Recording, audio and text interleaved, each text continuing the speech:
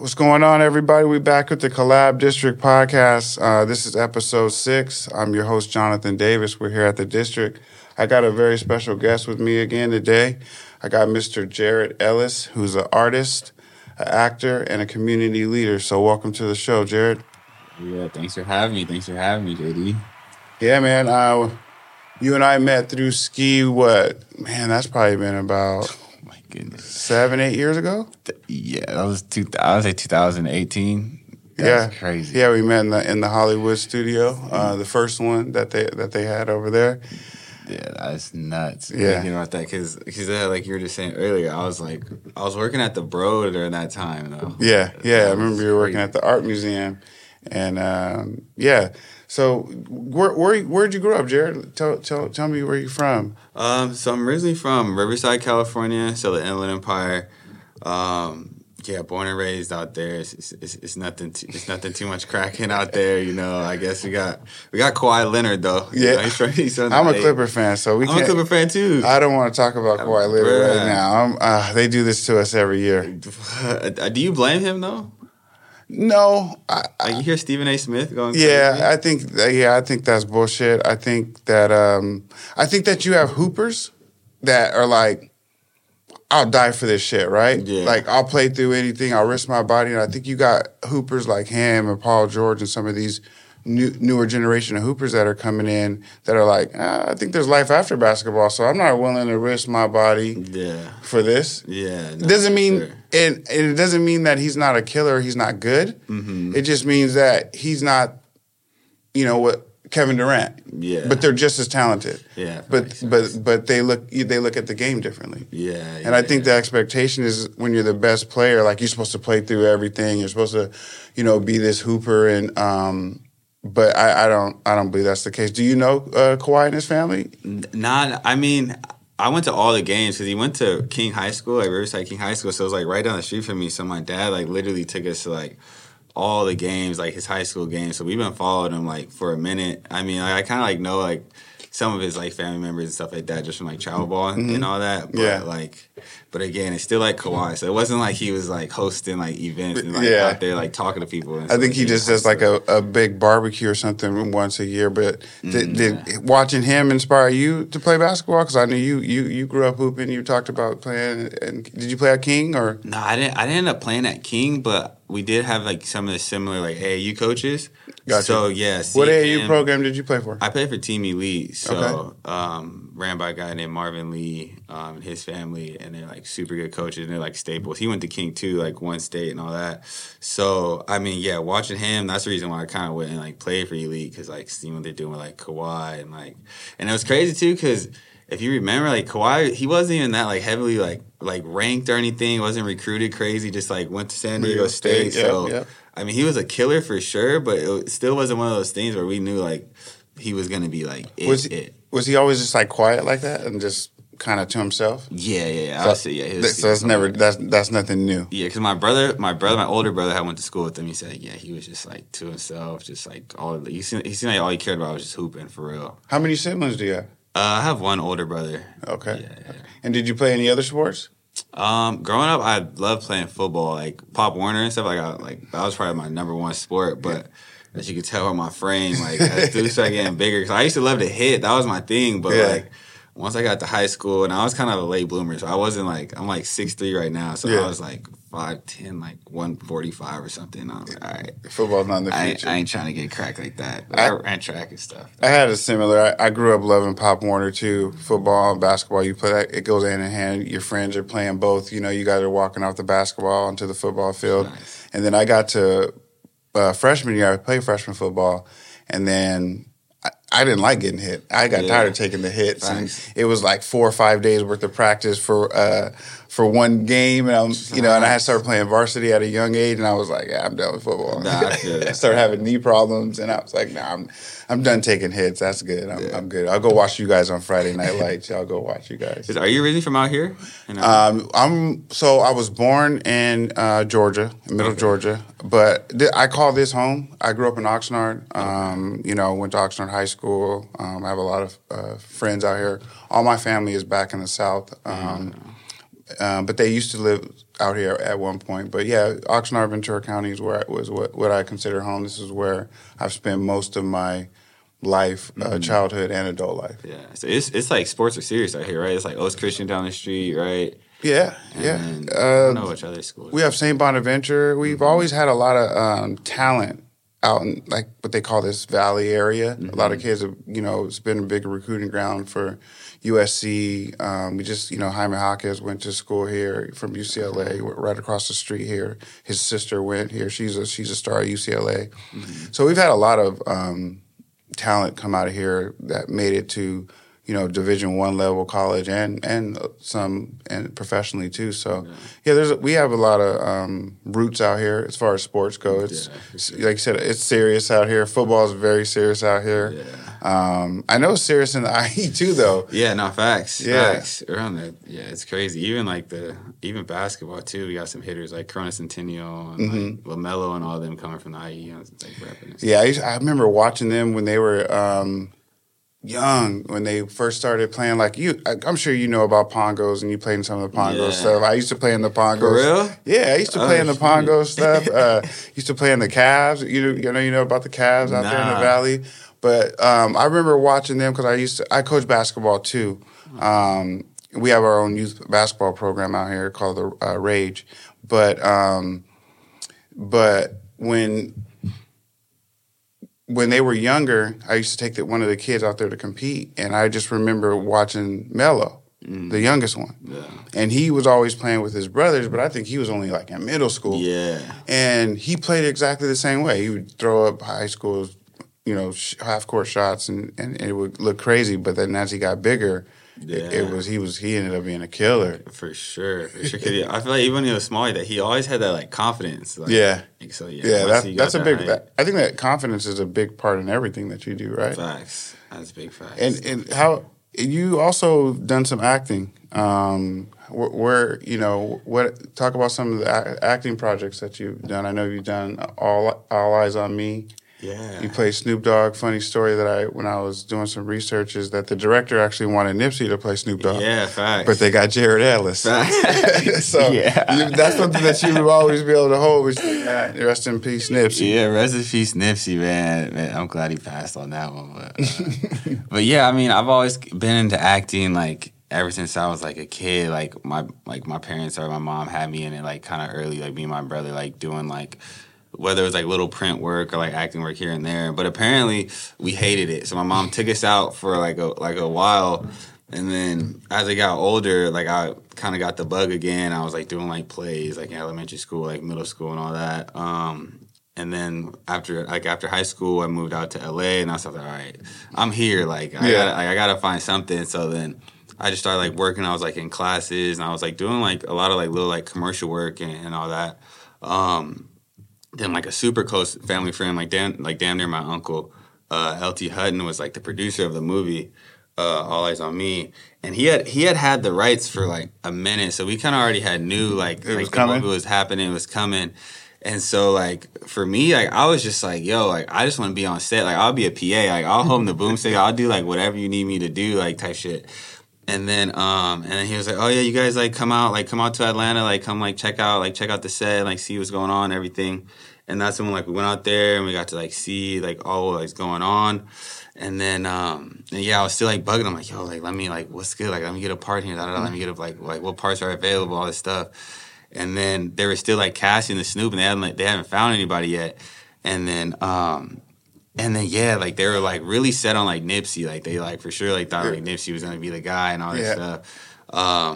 And then I guess Nipsey was just like, yo, I just kind of want to be my own man, like that's Snoop, like Snoop, he didn't want to be known as playing Snoop. He wanted to do his own. That was always him. He always ran his own independent facts thing. Although I do think he would have killed it. It would have been sick to see him kill me off. But yeah, so then they asked me like, yeah, would you be like interested in auditioning for Snoop? And I was like, hell yeah. So then I like came back to LA. I was like, got with my coach, like my acting coach, and we just like rehearsed it like hella times.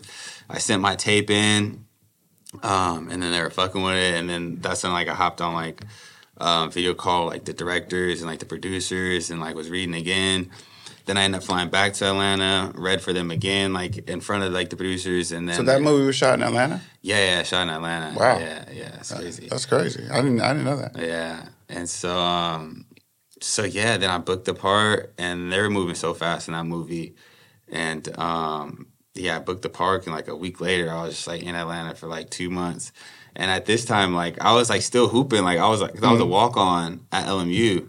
Oh. So like I was still hooping, and I kind of had to make the choice, like bro, like what? Yeah, but like also at the end of the day, it was like an easy choice because it was like, bro, I'm gonna walk on, like. Yeah.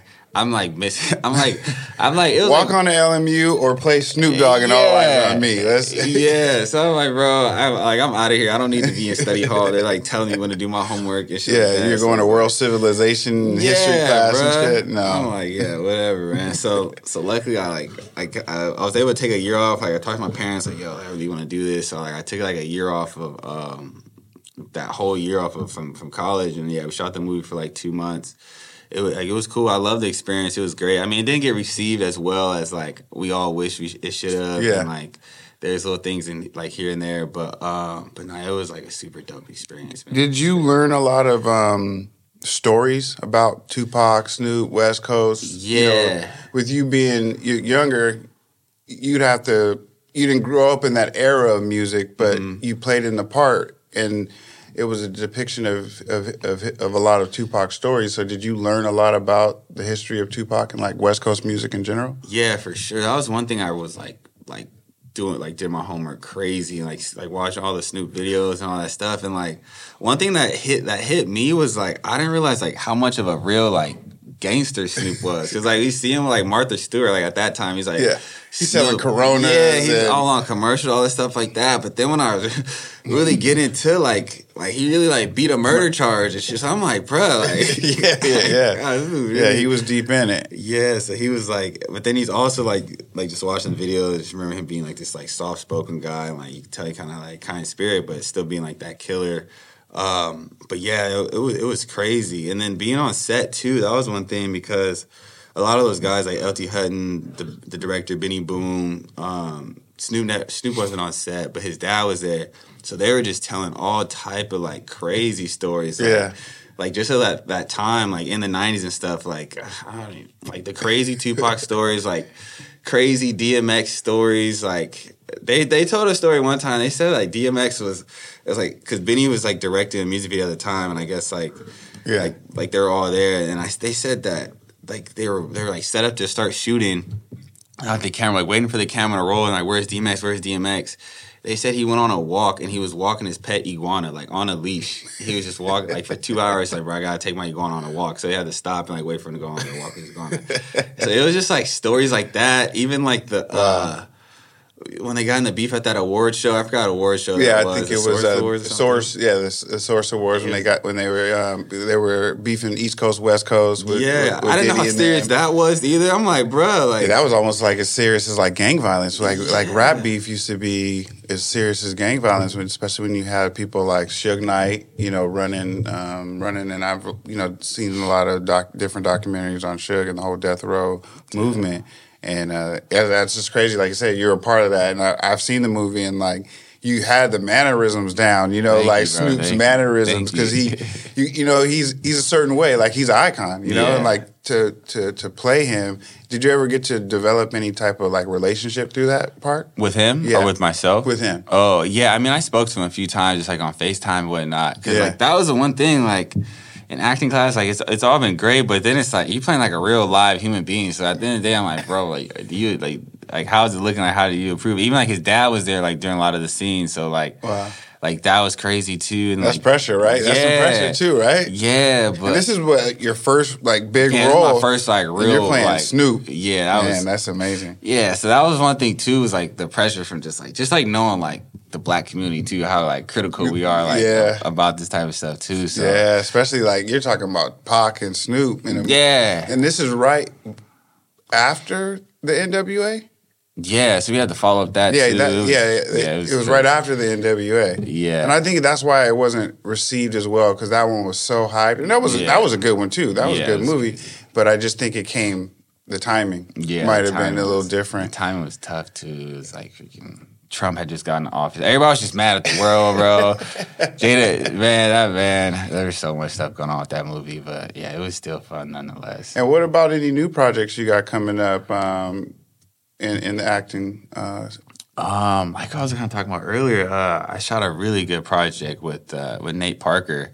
We probably shot it like 3 years ago now. Mm-hmm. And it's like an awesome project. I played the lead in that, and it's about just like a high school kid and like trials, tribulations, truly trying to make it. And we go to the league, like he's like a top prospect, so he has dealing with a bunch of things like scouts, NBA scouts, like transferring schools, but also being from Inglewood, like being from the inner city, and kind of like it's a little bit like I don't know if you ever seen like All American, but just a bit more, bit more grimy, a bit more like grounded because it's like the actors in there. We got some like heavy hitters. It's like it's Snoop actually from The Wire. You ever seen The Wire? Yeah. Snoop, she's in there. Malik Yoba plays my dad, which is like super dope. Yeah. And then there's some other like pretty young actors, like the lead from Outer Banks. He's in there too. So it's nice. I think it's when I looked it up and read about it, it seemed like it's the perfect topic for what young athletes are dealing with today. Yeah. You know, you get pulled in so many different ways, and now with social media, the way it is, like they get hyped up so much before they've even done anything. 100%. You know, and the attention, the pressure, and getting pulled in different ways, and then the expectation, especially when you're like from Inglewood and everyone expects you to make it because you know everyone's pulling for you, everyone's supporting you. That's a good story to tell, and I think you know a lot of people could benefit from you know more stories like that. You know, because I think when they tell our stories, it's always such in a negative light and connotation when we don't get to tell them. Yeah, so it's so refreshing to hear that there's directors out there that are able to tell our stories and the things that we go through. Yeah, 100%. And then working with Nate was like next level crazy because like Snoop was fun. Like I feel like on set, like that was like a fun time. Like Dad's there, we like I like smoked before a scene one time. Like it was crazy. Like. But like for baselines, it was kind of a different environment. It's kind of just like locking in with Nate being just like a director and like actor director. So it was like even though it wasn't as crazy as big as production, it was like I'm not gonna say more fulfilling, but it was just like man, it's like that juicy really get into the acting shit. So that was crazy. That's dope. That's dope. So you've also are artist, and where did that passion for creating things and art come from? Where did the passion come from? I would say just like being like a kid, I feel like I was always just like gravitating, just like making things. I just love like working my hands, like making things. Like I was like always like getting like Legos, like that was my thing. Like I was just like freestyle, like building Legos, and it's crazy too because like in my like when you're like in kindergarten, it's like what do you want to be? Like what do you be? It was actually like construction, like for real. So I just wanted to just like build. So it was like, and like I was always the one that had to like mount the TV in the house or like come like fix the shit. Like, or, like call Jarrett. Yeah, exactly. Call Jarrett. Like, he knows how to do it. Exactly. He can fix it. Yeah. So like cabinet door falls off. Fact. Call Jarrett. And like they knew like I couldn't say no. Like I just wanted to like the satisfaction of doing it. You were waiting to get called. Yeah. So it was like, bro, all right, yeah, let me knock this out. But yeah, and then just like growing up and being kind of, I guess, like, really, like, having the internet, like, being in, like, Riverside, it wasn't, like, too much, like, you couldn't, like, I don't know, it wasn't too much going on, so I was always just, like, in the crib, like kind of on, like, trying to, like, create something, like, I remember, like, the early on, like, I was, like, super inspired by, like, like, Jesus Is My Homeboy shirts, you know, if you remember those, when those were, like, popular in, like, the Ed Hardy era. Yeah. And I actually remember, like, bro, I want to create a clothing line. I just, like, gotta do this shit. Did you ever do it? Yeah. I had a few clothing lines that didn't really make it. Like, I had a line called, like, Smarty Pants. It was, like, a weak, like, super weak name. But this is me just, like, probably, like, 7th, 6th grade, like, sketching out, like. But then, I mean, you had the creative mindset and entrepreneur at 7? Yeah, I was like, this is like 7th grade, but like that's what 7th grade. Yeah. Yeah, I mean, nah, facts. You know what I mean? Like when we say things like I didn't make it made it because you tried. Yeah, facts. You get what I'm saying? Yeah, everything that you don't try is what didn't make it, and I think it's remarkable that you seen like I got a talent and I'm gonna try to monetize off this talent. A lot of people can't go from hey I got a talent to let me monetize off their talent, or I want to share this talent with others because I feel it's going to help in some type of way. Yeah, for sure. I like Smarty Pants though. What kind of designs were those though? Like, I mean, growing up, I'm seventh grade. I know it was creative. Talk about that. Yeah, man. It was like, cause my mom used to always she used to push school on us like heavy, and it's like new like that was like just like heavy. Like we used to have to wear collar shirts to school. Like we're in private school and public school. My mom still in public school made us wear like collar polos to school and so like education and so that was kind of ingrained. Important. Yeah, super important. So it was like, and I knew like if I like kind of get thrown like Smarty Pants for school, like she would like help me like give me some bread to go like print some shirts, which they did, which was like super sick, and I'm like grateful for my parents for sure. But yeah, it was like Smarty Pants, and then that wasn't it. That wasn't it at all. And then like in high school, I was always like kind of like I loved like selling and like hustling, but like it wasn't like I wasn't like selling like candy or water. It wasn't really about the money. So like I was selling like me and my brother used to sell like the Liv Armstrong bands. Yeah, the rubber ones. Yeah, the yellow ones. But then they used to make they made like the kid size ones because we're all in middle school. We had like skinny wrists, so they had the woman size ones. So we used to go and buy those up for $1 and then just sell them for like $3, like the kids at school. And then the same thing for like Nike Elite socks. I remember the Live Strong bands and then the Nike Elite socks. Yeah, when you're a hooper, you had to have the Elite socks when they had those. So I was on a tear because I was like one thing like I knew like I was always like trying to be like the freshest like on and off the field. So it's like when those Elite socks dropped, like I remember I had found like a plug like on eBay through Turkey that had all the different colors. So I had hella different colors, and I used to just slang them for like $50. But I don't know, I kind of just love like it's almost like how the resellers are with their shoes. When they have all the shoes, like I just like love. I'm like Ski. I have a crazy collection of shoes. Not like I'm not. He's way far gone, but I'm a sneakerhead myself, and been that, and I'm the same way. Like, you know, when you're playing sports or you're in high school, you're like, I got to be the freshest on the court. I got to have the new, whatever they are, the Kobe's or the Iversons or Jordans or whatever. We never used to play in Jordans too much, but for real, nah. What y'all playing, like Champions? No, Converse. Come on, man. That's when we had the Kobe's. Okay. So like the Crazy Eights, that was that era. The AIs. Oh shit. Okay. Was there, and then we played AAU, so we got a lot of free stuff from Adidas. So we was playing. And remember when they came out the Superstars? Oh yeah. Yeah, and they had all the different colors of the Superstars. The pro models. Yeah, and then we played in the not the Hirachis, the Hirachi 2K with the strap. The 2K4 is my favorite shoe. That's my favorite. That's what we used to hoop in too. Dude, but Jordans, we never played in Jordans because it was like you wear the Jordans to the game or at school, you keep those fresh. Yeah. You didn't have $200 to go and get your shit scuffed up. You know what I mean? So we used to preserve the J's. And we used to hoop in like I said, all the ones that I mentioned. But I definitely can relate when you say like, we just had to be fresh. And I was like you too. It's like I didn't want to ask my mom for everything, so I would find a hustle or would work. A part-time job. My first job was like golfing stuff. Oh, for real? Golfing? Like the putt golf. Yeah.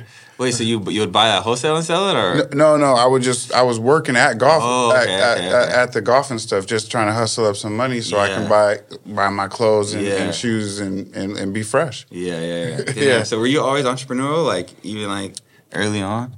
Yeah, because I used to work at a jersey store, right? This is like when I first started to like hustle and like learn that I can buy something at one value and resell it for another value. So remember the Mitchell and Ness throwback jerseys, right? Mm-hmm. So what I would do was I would use my discount to buy the jerseys, to buy the authentic jerseys, and to buy the Mitchell and Ness jerseys, and then I would resell them to whoever for they $140. I resell them $300, $400. Okay. And I would do that. Yeah, and I was like, hold up. It was flipping up. I was literally selling them out my trunk. Oh, for real? Yeah, because I worked at the memorabilia store right here at the outlets. Yeah. So I had first dibs at all, in throwbacks then, like when Fabulous and all the rappers was wearing the throwbacks, the Astros. And oh my God. So I had all of them, and I would just resell them, keep a couple for myself. And then I was like, damn, I can make this, you know what I mean, a little side hustle. Because I was getting it for 30-40% off with my employee discount. But then I would go and sell it for, resale. And I would go and look on eBay and like, what's this going for? And yeah, damn, that's fire. Yeah, so that's probably when it started. I was probably like 18, 17, 18. Before that, I was like just hooper. Like I would just love to hoop, sun up to sundown. Thought I was going to the NBA. Had the hoop dream. Wanted to go to Arizona because that's where all the guards went. Back in the day, all the small point guards went to Arizona. Did you play against anybody like super nasty? Remember, played against LeBron once. No way. Yeah, for sure. During my time, Leon Poe. I played with a guy named Dominic Ingerson. That was insane. Sean. We played against quite in the era in the AAU. I played on a pretty good team from out here that, my coach, George Albanez, we traveled all throughout California. And right back then it was California. It was like Vegas, right? That was like the big thing. And like the big time? The big time tournament every year. So you would catch different players. And then, growing up in Southern California, I played, Tyson Chandler and, that whole Compton Dominguez team that was reigning out here for a while. So, I've played against quite a few, that people that made it to the NBA. No, that was a crazy time. I was in this, ABCD camp. Yeah. I remember because Sebastian Telfair, that was one of my favorite movies, that Through the Fire. Yeah. So, seeing all that shit. That was always the goal, right? To get to ABCD camp, right? But only a select few get to get selected for that. Facts. So talk about Hoop Dream Studio and how did that come about? Is basically where you turned your art and your passion into a business and you named it Hoop Dream Studio. So talk about what was behind the name and behind creating this piece of art, and then talk about what it actually is. Okay, I mean, this is the time I was still at LMU, and I was an art major. I was a fine art major there, and it was for a class because I was always making a bunch of random stuff, and in college I was really on some I don't really know what I'm about to do. I was in this marketing program. I left the marketing program, and then I was taking these acting classes, and then I was I kind of always knew I wanted to do something within the arts, where that I was gonna end up doing graphic design or marketing or something.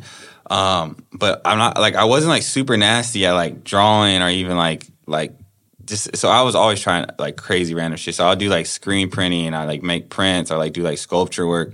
But then I took this class. It was called Concept of Form, and basically we had to go out and create artwork just using found objects. Okay. So stuff that's already ready made and made some type of art out of it. And I had just knew from visiting my brother, he went to Fresno State, all they did was hoop inside their dorm. I remember I went up there, they were just playing on the mini hoop all day. So I was all right, I'm about to get this new apartment. I know I need something fly. How can I make this as fly as possible? And then for that project, it was also during the summer, because I used to take a bunch of summer classes too. Yeah. I was I'm making a basketball hoop for sure. And then so that's when I went out, I bought the frame. And I knew I wanted the frame and just a gold rim and just to make it fly. Yeah. But then I was bro, how can we just keep spicing this thing up? And that's when I started adding the buttons to it. And so the first one was just the frame with the buttons and just had the rim on it. And then it was seriously mounted to the actual foundation, to the studs. I know I had that shit on the studs so we can hoop and dunk on it. So it's probably for 4 months, it was just us in my new apartment. We're just dunking on each other, playing with it, going crazy. Going super crazy. Because so back in the day, we would get the hanger, right, and put it at the door and use the sock. Oh yeah, facts. You know what I'm saying? Yeah, exactly. So it was I knew I was going to hoop and not hooping anymore. I'm hella I gotta be hooping. After walking off the basketball team, I'm bro, I need a hoop. Yeah. So I made that first one, and then after I did the movie and I came back, I didn't have to go to school no more, because we only shot the movie for 2 months. So that first semester and a little bit into the second semester, so I couldn't go back to school. So I just locked in on making as many hoops as possible. I was I was yo, this at least just give me some bread, or I can just see what's what with this. And then too, when I had brought that first one, into like my class for like our critique. Like, yeah, well, my I was gonna say, what was were the feedback? They were hyped. Like my professors like super hyped. Like so they were just like, oh my gosh, like this is art. And then I had like I always just like try to have some type of mentor, like advisors, or like I mean, even with ski and just like so like I took it to like my art like advisor, mentor lady does my schedule, and she's like, yes, like this is like I think you found your voice like in the art world. Because there's a lot of attention to detail from the frame to you paint the rim and the chain, and now you've gotten to where you're doing a lot of. What was like the first one that you actually sold? The first one I sold, it had to be just to like one of the homies or something like that. Yeah. Well, what was it though? It was like a small frame I had got from a thrift store. It was like black. It didn't have the chain net yet, so it was just like probably like 16 by 18, small little frame. He gave me $250, and I was hyped. I was like, oh yeah. I was like, all right, we locked in for sure now.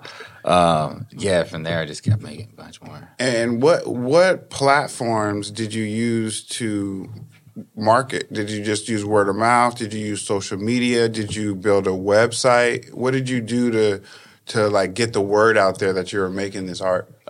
So for sure on IG, on Instagram, cause like I've always kind of just been posting on it, like Instagram, kind of have a following, like doing like wacky stuff, whether it's like the clothing line or whatever. So for sure posted it on IG, but then also like I was saying that time when when I just had to take that semester off, I was literally just like walking like up and down like Fairfax, like showing people, like Sean Witherspoon. Yeah. Like I like pulled up on him, like, yo, like I got these hoops, like what's good, bro? Can we sell these in here? Like let's sell them now. And then he was like, nah, I can't sell them in here, but like I'll buy like 2 of them. So then he like threw them up in his he had like a gallery next door to Round 2, and he had them in there. Wow.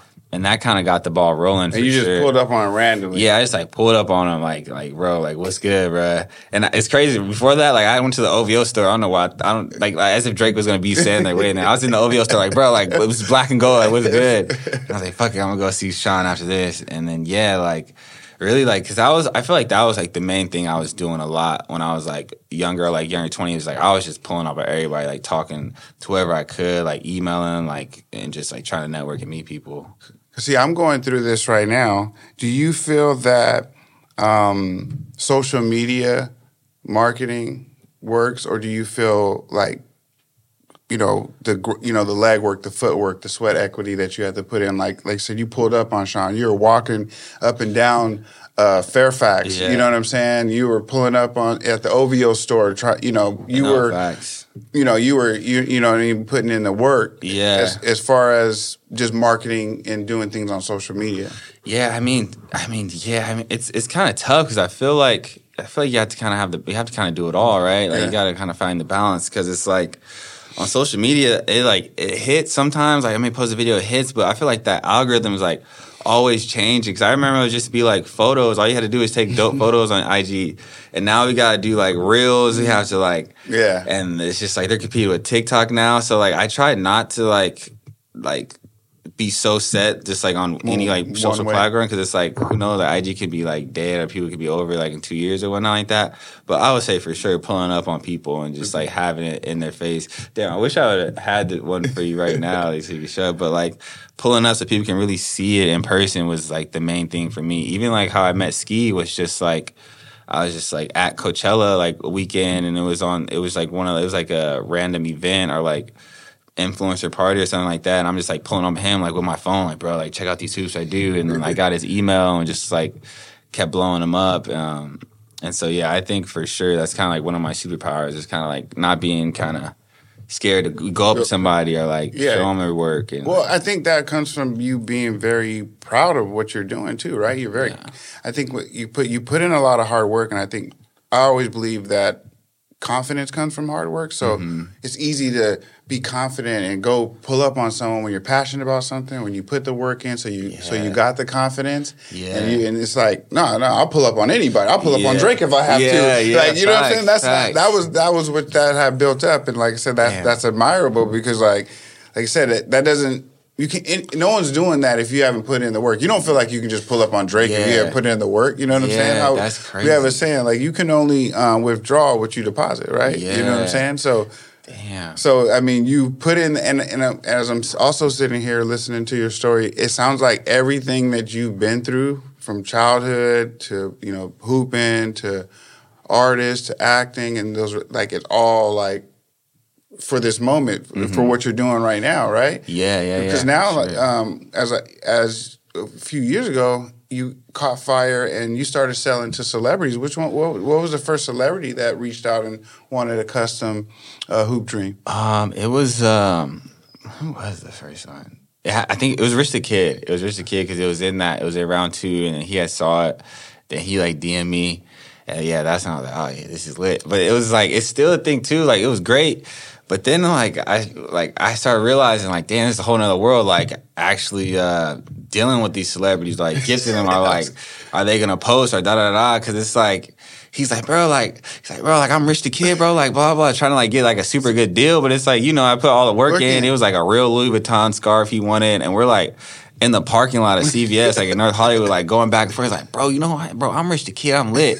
At the time too, like the All Eyez On Me was about to come out too, so I was like, nigga, I play Snoop, nigga, it's good, we both lit. Yeah, but nah, it was tight though. He ended up like copping it, and then like telling like the Migos and stuff. So I got to like meet the Migos, and we were like in Atlanta, and like they got hoops. So it's been like Travis Kelce. Yeah, Travis Kelce, because it's also crazy too. Like there's some people who like early on, like literally like just like gifted and like, yo, I fuck with your work, like here, just take it. But then like Travis Kelce copping off of like the website for real. Wow. But how but when you have to give someone something, and like you said, it's art, you're at the beginning stages, so you definitely need the money, right? Yeah. And you've already put in the time, you bought the material. Sometimes, like we talk about, the shipping portion of it is expensive. So do you look at it as gifting, or do you look at it as like, I'm making an investment? Yeah, it's so tough for me because I feel like I'm always trying to balance like having that artistic integrity and then also being like, bro, this is a business. Like you have to do this. Like this is part of the game. Like you gotta charge for it, or you gotta give people stuff. Exactly. But I think it is like, I look at it as an investment. It's like, all right, if they don't post it, they don't post it. Or I may like, because some people have it posted, or they may have it in their crib, and then like a year later they hit me like, oh, they saw the hoop, like they want to buy one. So it's like. Yeah, I don't know. It's kind of I see how like I said, I've done things in my own career where, like I said, it's not always about the money, right? Mm-hmm. It's sometimes, like you said, it's you're investing in your business, or you're trying to invest in this relationship with this person, because I'm sure being seen on those people's platform, your art only magnified. Yeah. Your audience, because right now we vie for attention, right? On through social, everyone's attention. So, I've seen some of your that video with Lil Uzi just went basically viral when he slammed the hoop. Was that around 2? Yeah, that was at Cool Kicks. Cool Kicks. Yeah. So where are some of the prominent places where your art just is now? So we got the crazy one that's at Dash Radio, like the Infinity Mirror one. That one's crazy. Yeah. That one's an actual hoop in the back with the mirror and the lights in the ground. Yeah, that one's fire. I'm super proud of that one. And there's been a lot of celebrities and artists that went through there and shot on there. So that's like a staple right there, man. Facts. That one, of course, like the Cool Kicks one. That kind of went crazy because it first started with just like a small one they had when they were doing like shots for just like free shoes or something like that. But then they're like, yo, like we just knocked down our wall. We want to put like an official hoop where you can like dunk on and like regulation. And like now it's crazy because that was the time when I was like, bro, like, I'm just kind of making these like, just shoot on them, bro. And then they're like, no, we want to dunk and hang on it. So then that's when I was like, bro, I got to figure out how to really do this because that can like separate us from like all these other guys who like copying or like a lot of people have been copycats since you came out. Yeah, it's tough. So that's when I kind of started expanding the team. I have a guy who works with me now, Josh. He like kills it when it comes to just like fabrication and welding and getting it. So that thing is like in the structure. You can dunk on it, all that, and that one's like super sick. And then also there's one we did an activation with Modelo. Actually 2 activations. So there's one in Barclays Center. That's mounted in there. That's super sick. Like in Brooklyn? Yeah, in Brooklyn. So it's like a big ass, like 72-inch one. We collab with this artist, Michael Goodman. Wow. Yeah, that was sick. And then there's also one in the Hawks Arena. I don't know what that arena's called, but I'm not sure. I just seen it on TV last they were playing. But I get you in the Hawks arena. It's one in the Hawks arena. Like they have like a Modelo like sponsored bar. Wow. So yeah, those are two of my favorites. But I'm trying to get into these like parks and like just like rack because now that we have them, they're fully functional. So I want to do like some like park takeovers, where like even if it's us like just like covering the cost or something, just like putting them up in like crazy places and literally having like kids in there like running crazy games on it, or just like I don't know, just trying to inspire for real. Well, like I said, if you ever want to do that, we can collaborate on something because we run a whole basketball organization. So we got access to kids, if you know what I'm saying, and do something cool. Me and my friends, they threw a tournament a few weeks back, so yeah, they're actively, playing. So yeah, we can dedefinitely collaborate on something like that for sure. So at what point for you did you know, like, this thing is taking off?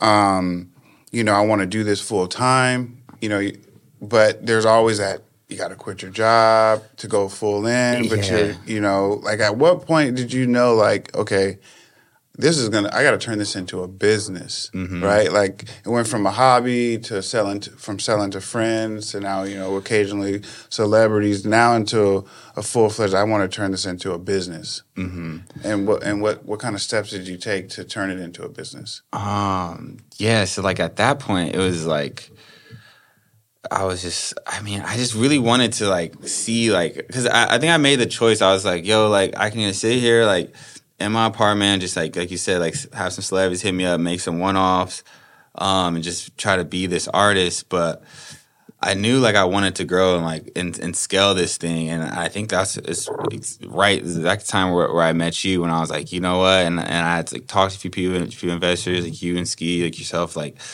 I was just like, bro, like I kind of took the leap of faith. After like, and I was like working in the Broad and like seeing people come in and buy this art, like appreciate art. It was like a time where like it was like a black exhibit in there. So like seeing how like, just like, I don't know, like seeing how people appreciate art. So I was like, bro, like the timing felt right. Yeah, the timing felt right for sure. And so kind of took that leap of faith and then just kind of ran with it. But the exact moment, I feel like I don't know if it was the right moment or not, but it was like one of those things where you kind of like, I don't know. How do you feel about that? Is there ever like when it comes to like taking a leap of faith, are you ever fully ready, you think? Or? No, you're not. I don't believe you are. I believe the people who wait for the perfect timing are the procrastinators. Like, because I think the only thing you can do is build yourself like a cushion or some level of safety net, right?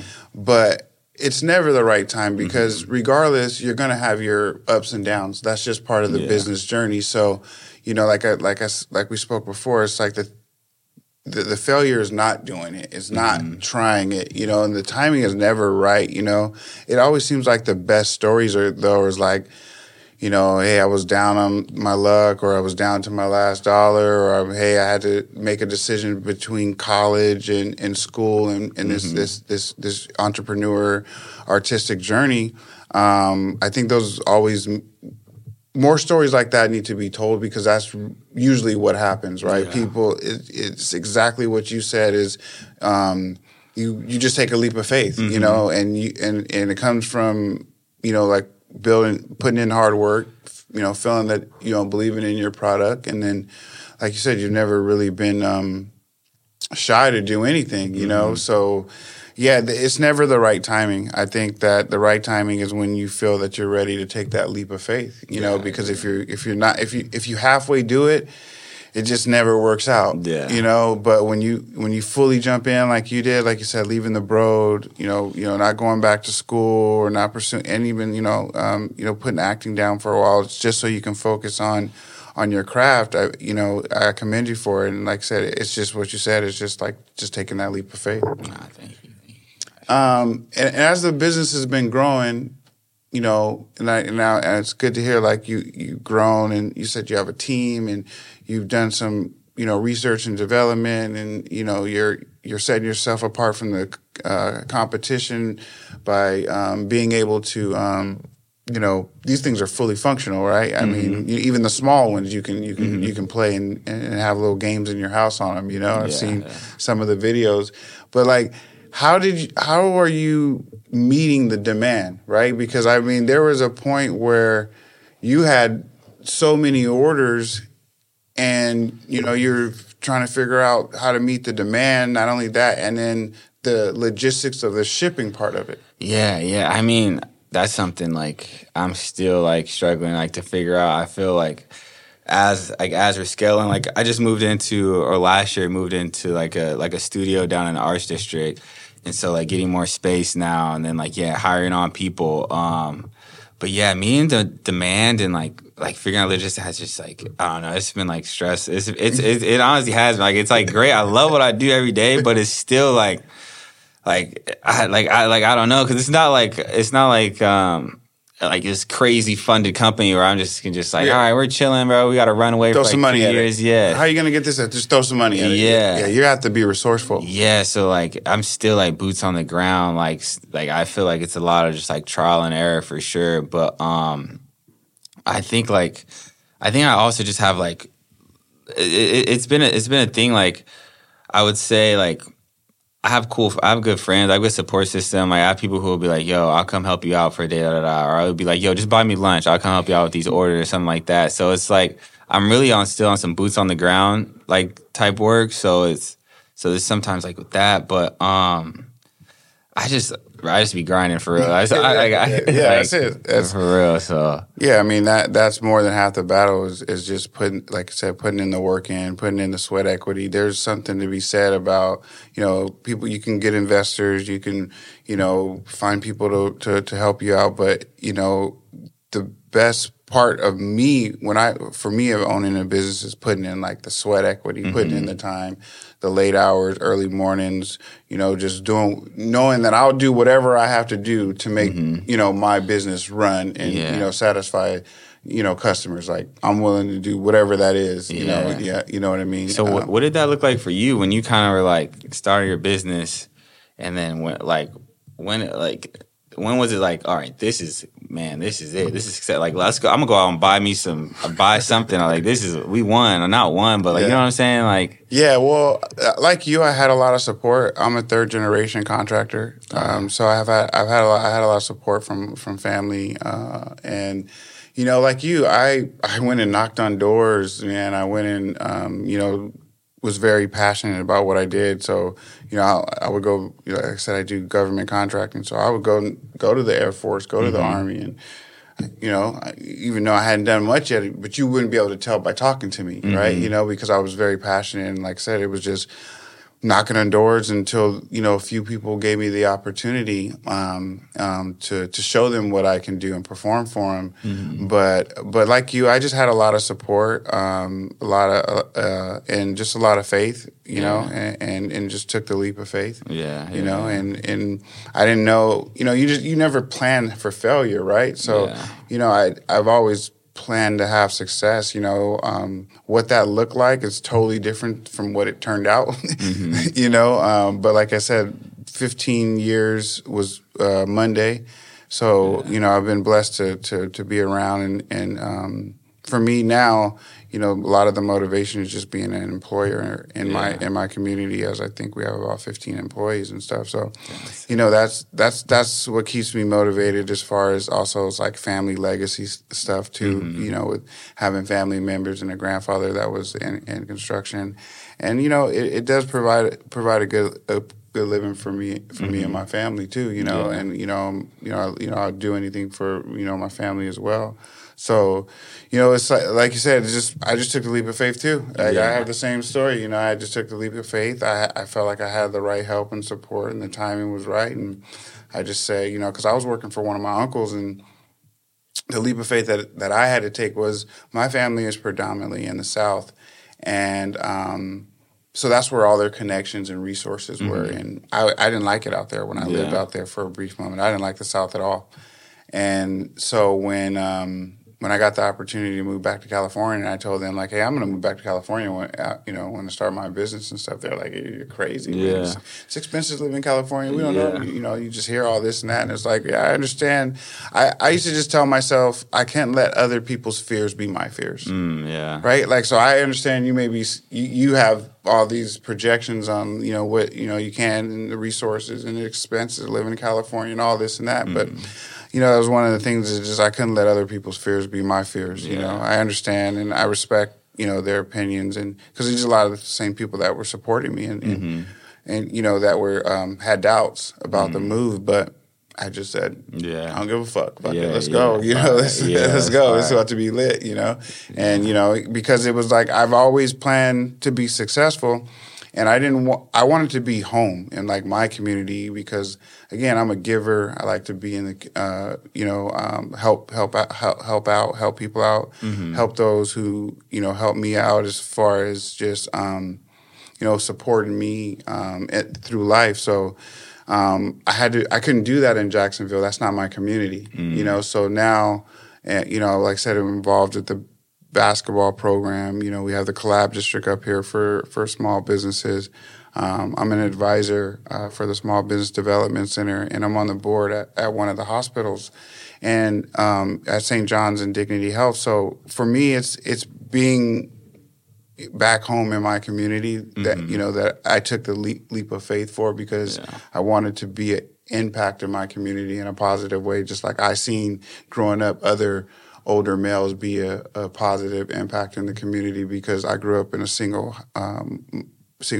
mom household. So I had to look to coaches and other men, for guidance and how to be, and how I'm supposed to be a male, because I didn't have that directly in the home. So I have I want to be that for other people in the community. Now I have my own kids too.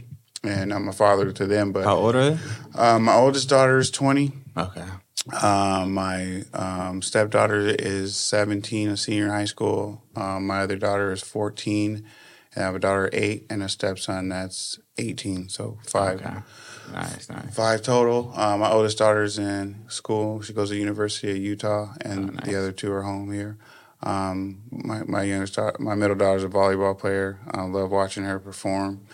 But yeah, I just love to be, I just wanted to be a positive influence and impact in the Ventura County community because I feel like this is I was raised here, right? This is where I'm going to raise my kids. So, I've always wanted to just be a positive influence and be able to give back in any ways that, I can, whether it's my time, whether it's donating to a certain cause or just, like I said, opening up places, like the Collab District for entrepreneurs, creatives, and influencers to be able to have a place to come and work and connect for an affordable price. Yeah, no, I love that. That's fire. And you do some community work out there in the IE. Talk about extra credit and what that is, man.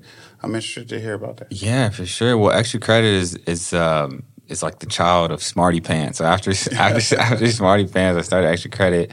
And that was just like something like in high school, it's like a clothing line. I was just printing these shirts with XK on it and just like I was selling so many shirts. It was like I was just trying to be like Pharrell or like NERD like type of the day. And then like all of our like friends used to like sell and do all this stuff. So it was just like we had like extra bread and we were like, bro, like let's just like what if we just like did like a food giveaway? So it was like me and my homie Adrian, we were just like, yo, let's just like make food. And my mom was like, yeah, you guys should do it, But my mom was always about giving back and just like I don't know, like I was kind of just like raised in the church. So it was just like, let's give back on Thanksgiving. So we went out and we just like bought some food, bought styrofoam plates and just like drove around, just like the 2 of us that first time. And then we had like posted it like on IG of us doing it the next year. Like a couple more of our friends came out and that's when we were like, oh, let's get shirts made. Let's just make this like a thing. And it's down there in San Bernardino, which is like, it's like crazy out there right now. It's like a wild, wild west. So yeah, we're just out there just giving away a few meals. And now last year was our 10th year. We partner like with Meet the Cafe, which is like a staple like in that San Bernardino community. Wow. And along with that, we also do it's called XK Love the Kids. Okay. And like one of us will switch off, we'll dress up as Santa and we get a bunch of toys donated. We like go down to the toy district, buy a bunch of toys. That's great. And we're literally just like in Santa, like one Santa costume. We're just like honking the horn. All the kids come out and like, yeah, same thing. We're going on year 8 with XK Love the Kids now. So it's like crazy because we literally like seeing these like kids like grow up. Grow and, up, like, right? Yeah, yeah. So it's like the only year we missed out was the COVID year, which was like super tough. But like ever since then, they just like already know and they expect it and they're like running out in the streets and it's like this like small like niche community. Yeah, and it's just like so awesome. So that too, I would love to like scale and like grow that, see what that can become, and like it just expanded more and more and more. But yeah, it's something I love to do. It's like a joy. I almost feel guilty because it feels like so good, like seeing like just being that happy. So it's just like, yeah, I love it. Yeah, I wish you can just do it more often, right? Yeah, like facts. every day, like to bring other people joy is an amazing thing. Yeah, so what's next for yourself, personally, and for Hoop Dreams? For me, I'm just personally like I'm just trying to just get my mental right. I wanted to ask you some questions too on how you deal with just like, I don't know, whether it's days where you don't feel like getting out of bed or a day where you took like a crazy L. Like, what do you do kind of like personally for yourself to kind of reset or even like get aligned or like, and then also too on top of that, it's like, because you got a team, so it's like, and I feel like some days like that too, like I'll be like fuck, like I'm out of it, or like, man, we just took like an L, like a super L, whether it's like money or like something didn't arrive when it was shipping, and then I gotta like go into the studio and they're looking at like, what do we do next? And if I'm in there, like they're like, bro, you good? Like blah blah blah. Like how do you kind of so the way I deal with like just like what you're saying, like that work-life balance, is a lot of different ways, and some of it is, you know, I have a great support system, you know, at home with my girlfriend. I can talk to her about anything. I go to therapy when I need it, you know, and I think having people around you that you can talk to that have went through similar experiences. So for me, I have uncles and cousins that are all going through. We all do the same thing. We've all been running businesses. We're all at different phases of the business, but to have that support system to say like, hey, I'm going through this, or just even to be able to watch from afar of like, you know, when I was working for my uncles, I learned what to do and like what not to do, you know, at work and at home life balance, right? So for me, it's just it's having a good environment. Like I said, therapy when you need it.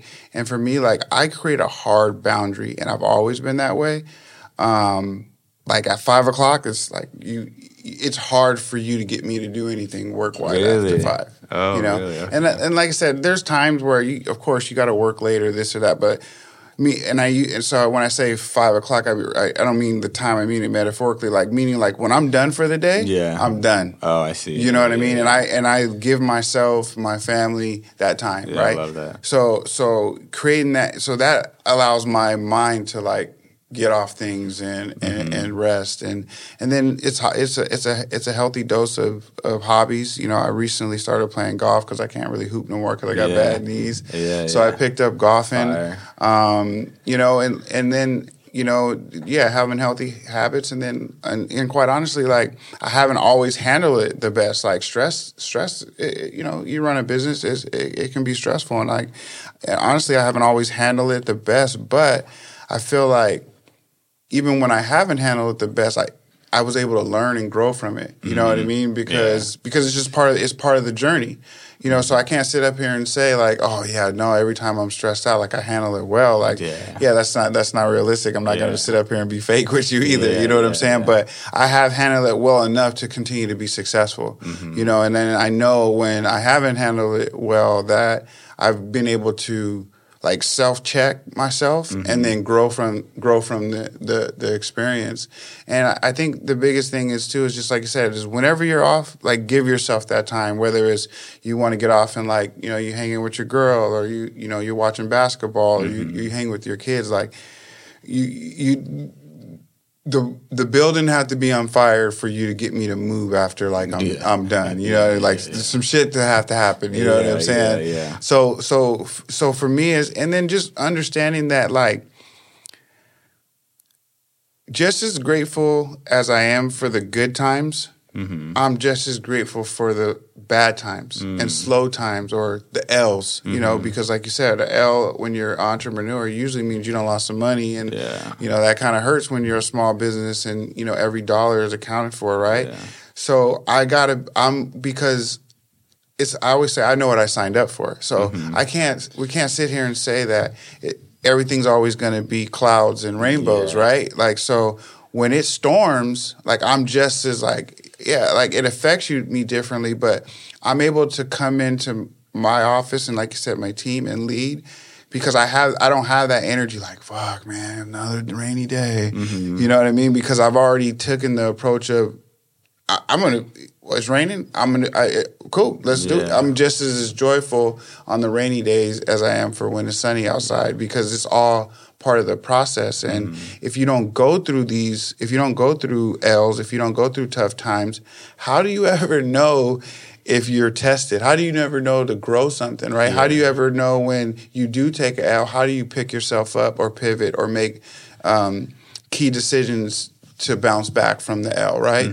Because a lot of companies who just ride high on a hype and then inevitably, shit happens, something happens. And if they're not conditioned, you know, from all the previous experience of taking L's and going through this, and then you're going to crumble. You get what I'm saying? So it's just like I said, putting in that sweat equity, meaning that when I take that L, I already know, like, I've already worked hard enough, or I've already been through this, or everything that I've been through thus far has prepared me for this new challenge or obstacle to go over. You know what I mean? Yeah, facts. Damn, that's a great way to put it. So knowing that you signed up for the long haul, like I love what Nipsey used to preach about, running a marathon and not a race, right? So I'm always trying to run a marathon in business. I'm not really trying to make $100,000 tomorrow. You know, I'm trying to make $100,000 with a client for a month over the next 10 years. You know what I'm saying? So I'm trying to run a marathon, meaning that I always see the big picture. You know, when I'm making decisions from my businesses, I'm always have the big picture in mind. You know, not just this small. You know, this might be a small win here, but you don't see that. You take this small win, but you just set yourself up for a bigger L because you're not seeing the bigger picture. You're worried about winning right now. You're worried, but you can't do that. You can, but you can't do that when you're running the whole ship. You got to see the bigger picture all the time and not just, you know, the smaller integral, you know, decisions or wins or losses. Like, you got to always see the big picture, and that's what helps me go through all of it, you know, is always trying to see what the big picture. And the big picture to me is being an employer. So if I want to continue to be an employer, then, you know, there's things that I got to do, you know, to be able to continue to employ people. Nah, facts. Damn, that's a good way to put it. That's a really great way to put it. But yeah, I think I finished answering your question with that. I mean, we have an event. If you're around, if anybody's listening, I don't know when this is going to be out, but the May 6th and 7th, doing like a pop up in our space down in the art district. So we'll have like down in LA. Yeah, so we'll have like the hoops up, have like shirts for sale. I believe Modelo is going to be like one of the sponsors. Then we also like an energy drink who's going to like sponsor it too. But this is going to be like the first kind of like showcase where it's just Hoop Dream Studios. It's like so people can come and like interact with the products and like see and like shoot on it. There'll also be stuff for like sale. We'll have the game on. Wow. So like kind of like you, how you build this. Like, yo, y'all ready to pull up? Like, let's come check it out. So it's one of those things I'm excited about. And so that's going to be May 6th at the shout out the address and the time. Yeah, May 6th and 7th. It's going to be all day on Sunday. It's going to be 12 to 7, and then on Saturday it's more of like the party kind of thing. That's going to be from 5 to 10. We'll be there after, and then from then on, I want to start doing just like appointments. People like to come in and check out the space and everything like that. So yeah, that's what I got coming up. Pretty excited about, and then hopefully that show I was mentioning, Baselines. It's on its way. Yeah, it should be out really soon. So. And tell the audience where they can find you and Hoop Dreams. You can check out Hoop Dream Studios on Instagram, and also our website, which is thehoopdreamstudio.com. But yeah, check out the Instagram, Hoop Dream Studios. I think we post a lot of information on there. Well, I appreciate your time. I always say one of the most valuable things in life is time, because it's the only thing in life we don't get back. Facts. So I appreciate your time and again, sharing some of your experiences. I do these podcasts and hope to inspire someone else. So someone else hearing your story about how you turned your passion into a business was great to hear. And I appreciate you opening up and sharing and coming by the Collab District podcast. Thank you. Thanks for having me. This is awesome.